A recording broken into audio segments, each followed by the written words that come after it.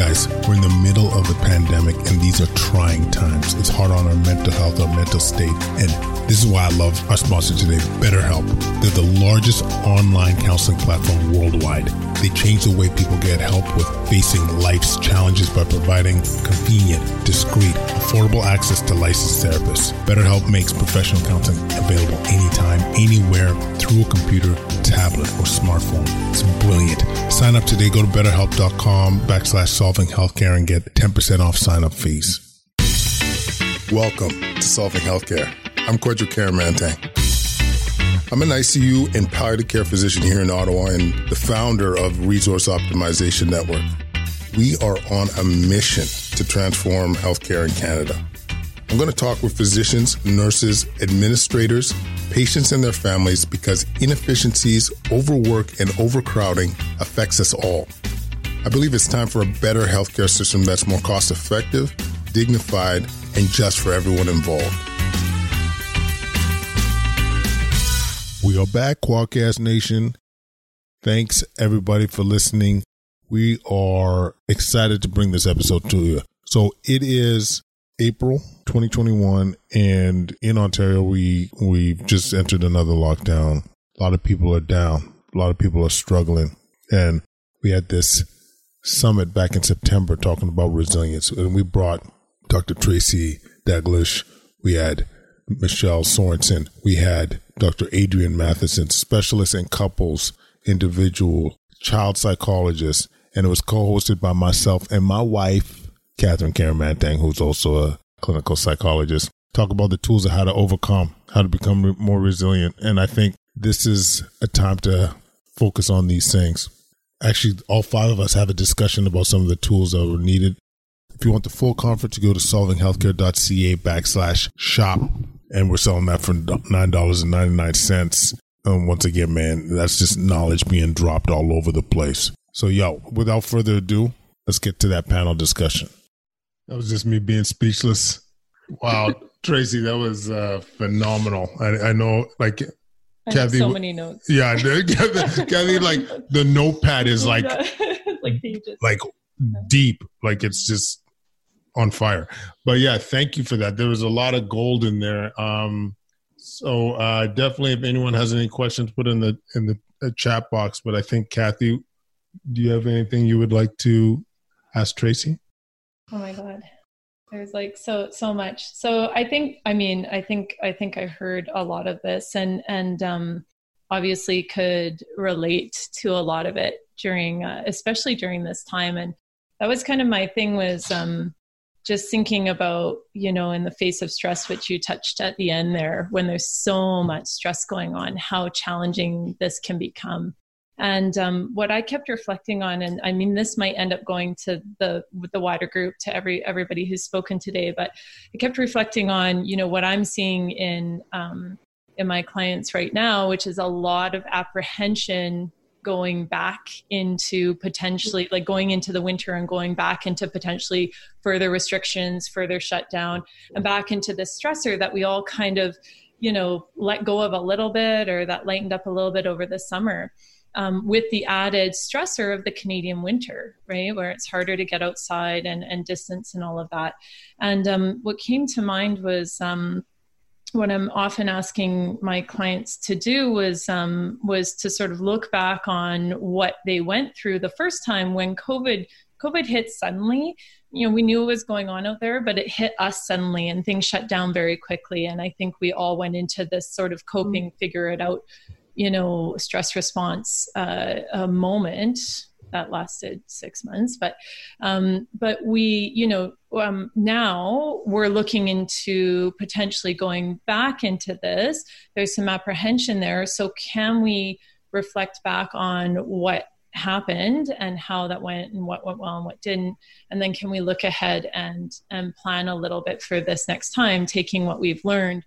And I guess I'm thinking about, in relation to what you were talking about, Tracy, having, like you were talking about coming together as a team and really connecting, how do you think we could use these strategies you're talking about to prepare ourselves for the upcoming stress, to prepare ourselves for the upcoming, even if we don't picture as a stressor, trying to use that growth mindset. And that's actually what I wrote down, is like, can we combine these two? But if we look at it as this challenge that's coming, how would you recommend someone use some of the strategies you were talking about, Tracy, to prepare for going into that upcoming challenge so that we can grow and potentially be one of the 50% of the couples that you're seeing? I'm amazed it's 50, like from our personal experience. It's not exact research. I'm just, that's what I'm that's seeing. What you're seeing. About half and half. It's not everybody struggling. Right. Not everybody thriving. Right. Yeah. So but how can we be, make ourselves use those strategies to help to ensure that we're one of those couples or one of those families, even Adrienne, from like the parenting perspective, that grows from this and that, that can come through this maybe a little bit better the second time. Yeah, one of the things I think would be important there would be using that kind of we and that intentional meeting to do updates with each other, to check in, right? So instead of kind of just bumping along and being on autopilot as a couple of, okay, we've got to do this, and then there's this, and this, oh, no, now we're all home. Okay, then we do this. Use those meetings to sit down and check in with each other and say, how are things going for you? And be willing to talk about moment-to-moment stuff rather than waiting until, oh, like we're completely fighting and it's not working out right now. So using those times to check in, and that can help you plan together. So how are you feeling right now? What do we need to adjust moving forward? And maybe even the important thing too is talking about that role negotiation. So if you didn't do it before, can you do it now? And meet with your partner and say, list all the things that are coming up right now. And talk about what feels too much. What are things that you don't enjoy doing? What are things you need to offload? And how could your partner then also help you? And again, it's not meant to come together as a list of, here are all the things I do and you don't do anything. It's more of a, let's do a we list. Here's a list that all of us, that we're experiencing right now. And how can we then talk about renegotiating these roles so that then we're preparing for what could happen? Okay, so if this happens, how will we handle this? How will we prioritize this? What are some of these things here? And I think a lot of people are hesitant to go into those conversations because the blame and the defensiveness comes up. And we feel like we can't compromise because we get into these patterns. So one of the things I would encourage people to remember is that, be curious. If your partner says, I'm not able to do that, or that doesn't work for me, or I don't like that idea, be curious why. Instead of shutting it down or instead of getting angry, ask more questions. Tell me about that. What do you hope to happen? What do you need to happen? What are things that will, what are areas of flexibility for you? What's not negotiable for you? Like, help me understand what leads you to say, that's not going to work for me. And then let's find the areas, like the wiggle room, right? Because it's not everybody over here. And it's not everybody is over here. Now it's about coming together. And in some ways, it's not, I need to lose everything that's important to me, but now let's co-create what this space looks like. We're all in this together, right? That we're all struggling in some way. Right. And then there's this like balance of like, I think that's great, Tracy. Like there's this balance of, okay, we've made this plan, we've talked it through. This is how we felt in that moment. And then something happens. We're planned for, okay, the kids are off school for 2 weeks. They're isolating. We have a plan for that. But then also using some of the skills you were talking about checking in like repeatedly and being responsive to your partner in that moment, because maybe this is what I found with the first shutdown, is that there were tons of stuff that happened that we could never have been prepared for and never have predicted.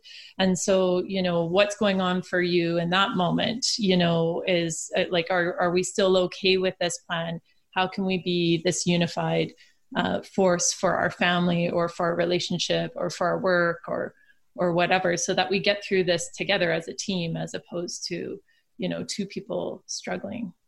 Two individuals, right? And it's not about just you. It's about the respect you have for each other and that you're going through this together. And it's challenging as a partnership once we get into this position of, I'm fighting for myself. We need to fight for each other. We need to be doing this for each other. And I think the analogy of how would you operate your team? Would you speak to your team member this way? Like you guys are the most important team. Or the other kind of stimulating question I like to ask people is, what do you hope for your children to learn by watching you? How would you want them to be in their relationship? And is this kind of attacking each other or blaming each other? Is that what you would want them to learn to be in their relationship later on? I love that. And even like through COVID, how do you want, speaking a little bit to what you were saying, Adrienne, with like kind of modeling for them how to get through it in the mindset, how do you want your children to see you getting through it? What would you like your children to take from this? How would you like to see them get through it? And if you're not doing that, how can we expect them to do it? It's really been, I really enjoyed what you shared, Tracy, because I have not worked with couples. And as I said during my talk, is I work with parents. And I understand that they are also a couple, and I understand that they are also individuals, but I really stay within the parenting scope.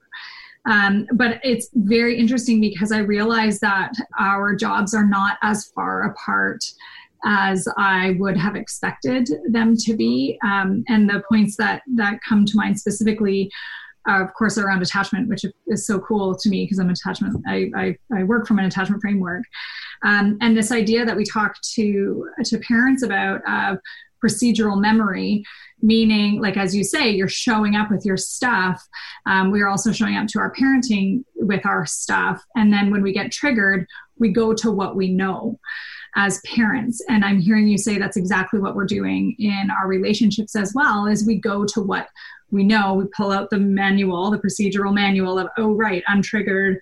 This person is being angry with me, or this person is being critical, or there's passive aggressiveness, or whatever, or they're not responding to my bids for affection. And so I'm going to pull out my manual, and this is what I know to do during that.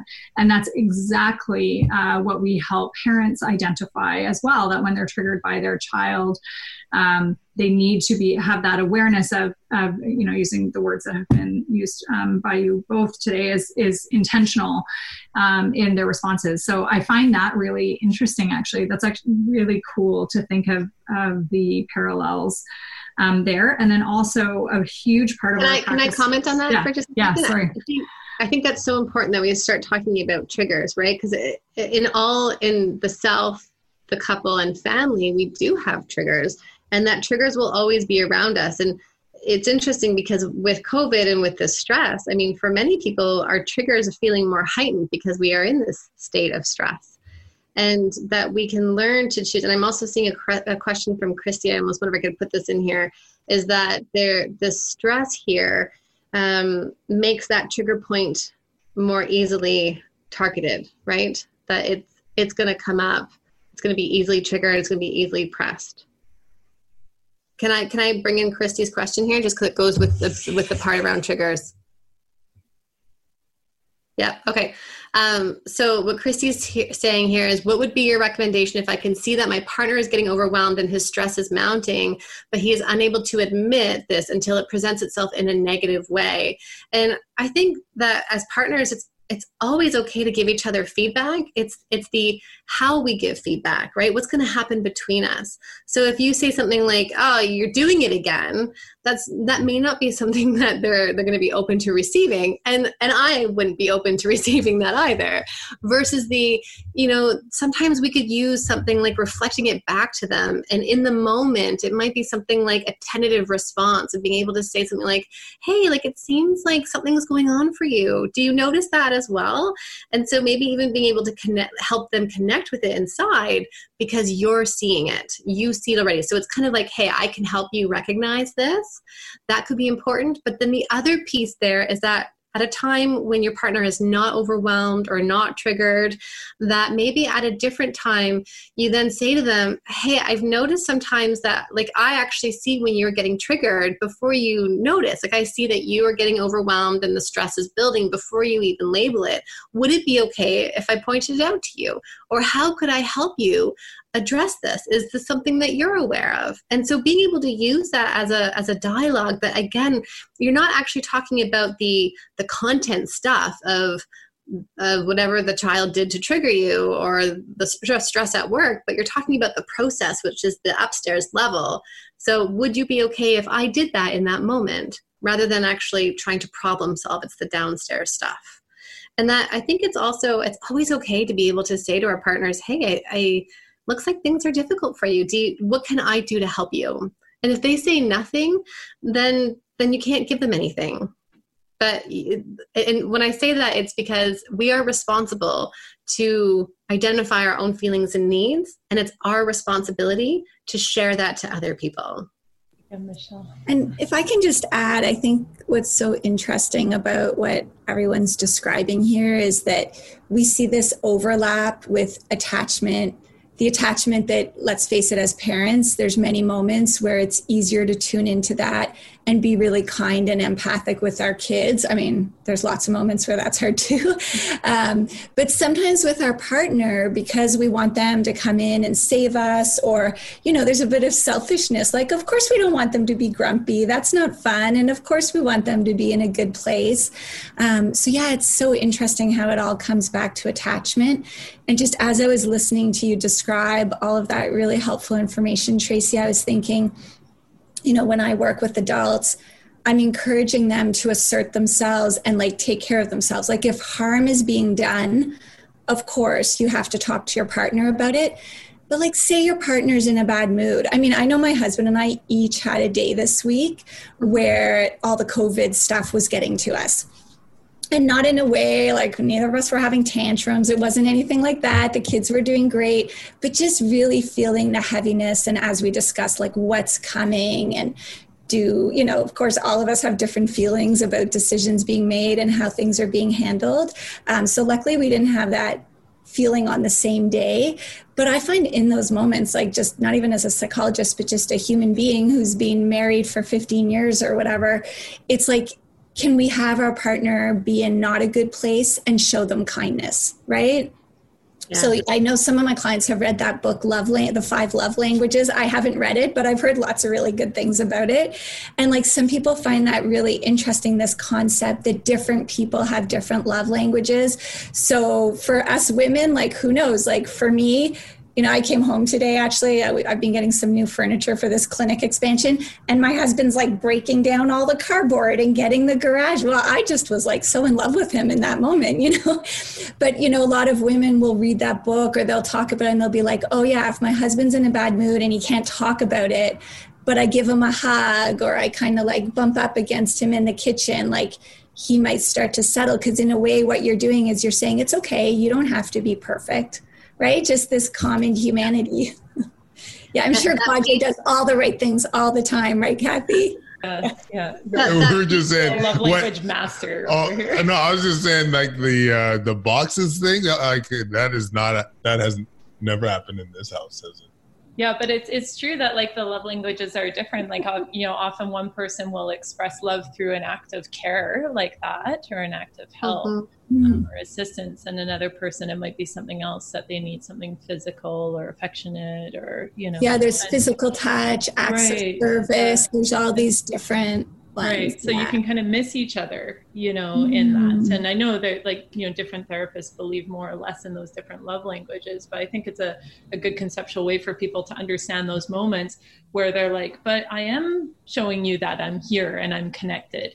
And the other person is I didn't perceive that at all. You were just breaking down boxes, but you weren't turning to me and engaging with me or whatever. Right.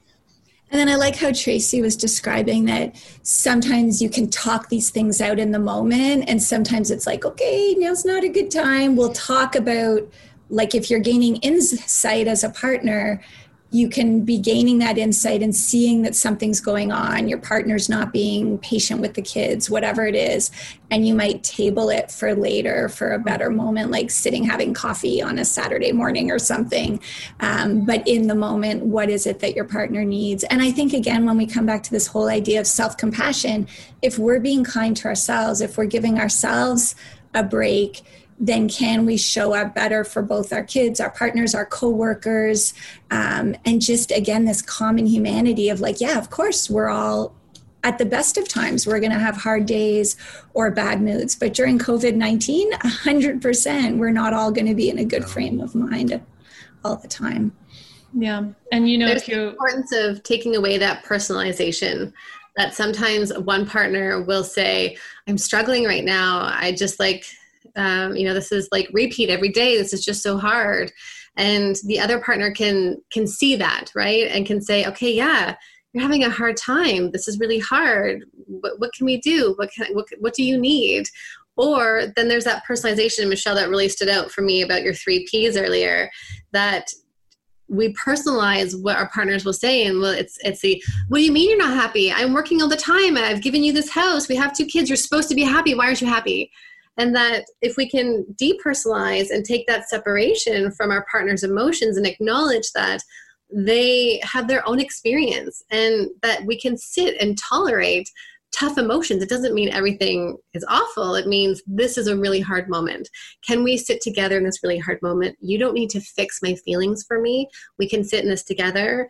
We can move through this together, and that it's just okay to have that.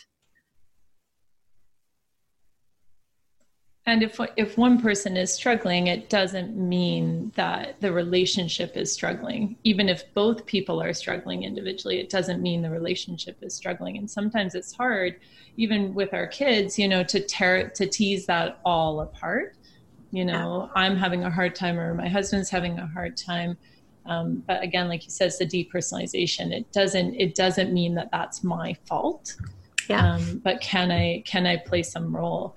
I mean, I think another thing, you know, Michelle, that I see a lot doing the individual therapy is that, you know, people are just, they get maxed out. And during COVID, this certainly happened. And so they themselves, like you're saying, if they're not taking care of themselves, they're not at a place where they can turn to their partner and say, like, you know, I have space for you. I can be attentive to your needs. There's literally, and I'm sure you have all experienced this at some points in your lives. I know I have, where I'm just like, I have no space for you right now. I can't take your stuff on right now. And so that's like a good cue to self to be a little bit compassionate and say, you know, well, actually, so there's my sign that I'm overwhelmed. There's my sign that I need to do something for myself, and not to feel guilty about needing that we are human and we all need that. Like the name it to tame it part, right? Like if you say to your partner, oh my gosh, my perfectionism is kicking in. I cannot handle the crumbs all over the kitchen floor. That just by saying it out loud, you put your partner in a better position to turn towards you. Whereas you turn against, then they defend, that cycle that Tracy was touching on, and then we're in trouble. And actually, I saw a good comment here or question from Angela, making a nice reference to seeing the humor between Kathy and Kwadwo as a couple from knowing them personally. I'm sure they love that. But I love what Angela asked about using humor and touching on, like, even if that's not natural to a couple, developing it. And that is, I think, such a great question, Angela. And what you're really describing there is a protective factor. So it kind of goes nicely with the whole name it to tame it. Like if someone can be not self-deprecating or self-critical, but just really like humble and human and say like, oh, this situation with the kids, you know, this is really hard for me. Like actually during our little break, I went downstairs to check out how the family's doing. And my 9-year-old daughter, it's like maybe one of the last times to have a swim. We're blessed during COVID that we have a pool.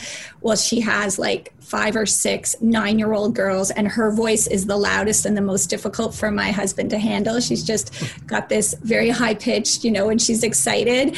And like, he was like, oh my gosh, I can't handle this anymore. And so again, if I was like, oh, like they're just having fun, but I do understand. And if I can say, yeah, oh my gosh, like Samantha's voice is so loud. That's really, and just that empathy, right? And then it's like, maybe your partner feels a little bit better because you don't feel guilty about what you're experiencing. Yeah. And I think it's the humor idea comes from... It's an idea to hold our thoughts really lightly, right? And it is something that can be helpful for us, but then also with our partner. And it is such a great tool to have between two people that my partner and I will laugh with each other. And that sometimes it's important to remember that it's not that you will never use the blame, the criticism, the defensiveness. That sometimes we do because it just comes out. We're human. We get triggered and we just react. But it's the ability to say, oh yeah, I just threw off the fan. I just fell off the handle there, right? Like oh wow, like I just totally was so upset there. Or if it's not in the moment that you can really laugh, go back. Great couples can repair earlier and often rather than letting things kind of, lay underneath the rug. We don't want the bumpy rug, but going back, and again, Michelle, like what you're saying, having that humility and being able to say, I'm sorry. Earlier, I was blaming you and it was not cool. And I can see that would have been really hard for you. Let me try talking about what's actually going on inside me. I'm really overwhelmed. I'm so stressed right now.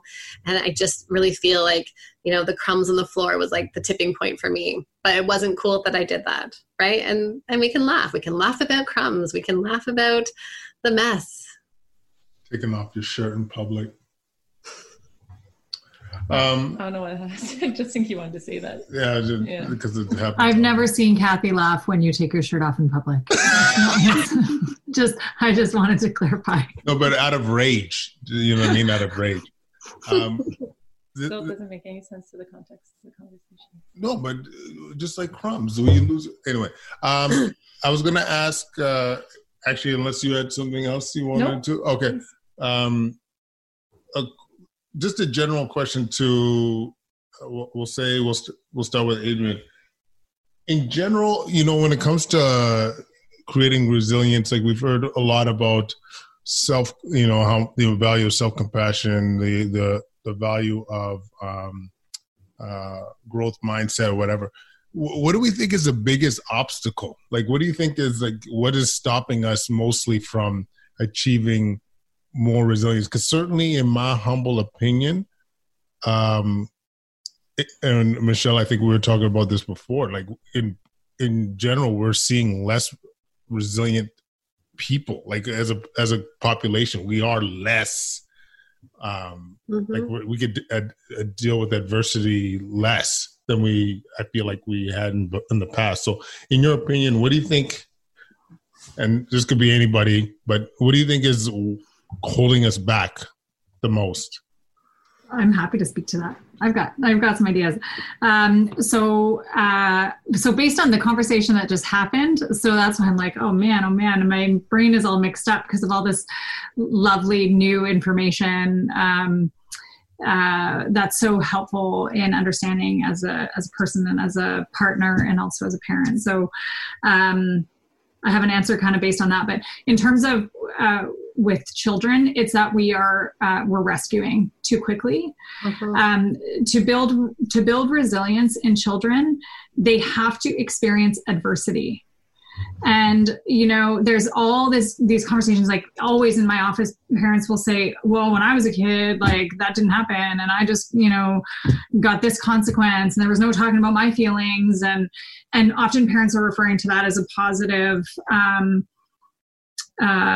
factor in their life that has led them to be a stronger and or more resilient person. And so I'm often confused by that because we now have so much more information around emotional literacy and joining, like all these conversations we're having in the couple is joining and helping our kids understand that they are doing well even when they're struggling and that we love them even when they're struggling and no timeouts anymore. They're supposed to be time ins. All of that I think has been misinterpreted as rescuing and not allowing for our children to experience adversity. They have to experience adversity to become resilient. So we want to allow for them to go through those. Of course, everything is to a degree, right? I'm not talking at all about adverse negative experiences that are impacting their emotional, mental, or physical health. But these, scenarios on the school ground, difficult teachers, difficult scenarios with friends, hard games that they've lost, sibling relationships, not getting in there too quickly. We can all definitely speak to that during COVID. So that's, I guess, my answer as a child psychologist to that. But based on what Michelle and Tracy have shared today, I think my other answer, even though it's outside of my lane, is dealing with one's own stuff. Because even, some of the, respond to the bid for attention or initiate the bid for attention, I think as an individual that you have to be in a place that's not so defensive that you can't do that, as your own person. So I think also, I know nothing about adult stuff, but from what I've learned from the speakers, that if people are dealing with their own individual stuff, then we're better parents in our kids becoming more resilient and leading to more resilient relationships as well. I would love to add on to that. Would that be okay? Michelle, I know it looks like you have more to say too. Okay. I absolutely agree. And kind of layering with that is this sense of willingness to be uncomfortable. That when we see our kids struggle, if I take that as an example, that's uncomfortable for us. We don't want to see them in pain. We don't want to see them struggle. But even for our own selves, so if we were looking at the individual or us as a couple, if I see that my partner is having a really hard time, it's uncomfortable to go to them and say, hey, what's going on? Because that's a risk. It could be that they tell you, I don't feel close to you anymore, or I feel resentment towards you, or I don't, whatever, right? So it's risky, it's scary. But I think in order to develop resilience, we need to be allowing ourselves to be uncomfortable and to get comfortable with being uncomfortable. That being uncomfortable is a space for growth, right? Going back to that growth mindset, that we can then start to change and find other avenues. And I love the analogy of, you're walking on a road, let's like the canal here in Ottawa, you're going along the path and, every day you take the same path. And then you start to notice, actually, as you're at this point in this path, you go away from the water, but you want to go towards the water. But in order to go towards the water, you have to go in kind of this messy, grassy area, and you're not sure what you're going to meet. There might be puddles, I don't know. So you decide, okay, what's important to me? I'm going to go and get uncomfortable because I really want to see the water from this perspective. So you go through that grassy area. You might get wet. Your pants are going to get wet. It's uncomfortable. But what happens then the more you do that, every single time you take that uncomfortable path, that path starts to become laid out. And it starts to become more comfortable. But we have to be willing to make a choice to feel that hard stuff. And I think that's the difference between people who are resilient and have stronger resilience versus someone who doesn't, is that we're willing to be uncomfortable and to do that stuff. Thanks everybody for listening. Follow us on Twitter, Instagram, and YouTube at Quadcast. Leave any messages, any comments at quadcast99@gmail.com. If you're a fan, please leave that 5-star rating. It means the world to us. You can do that on iTunes or on Spotify. That's it from us, guys. Stay safe, be smart, shine, be glorious. Quadcast Nation, thanks so much.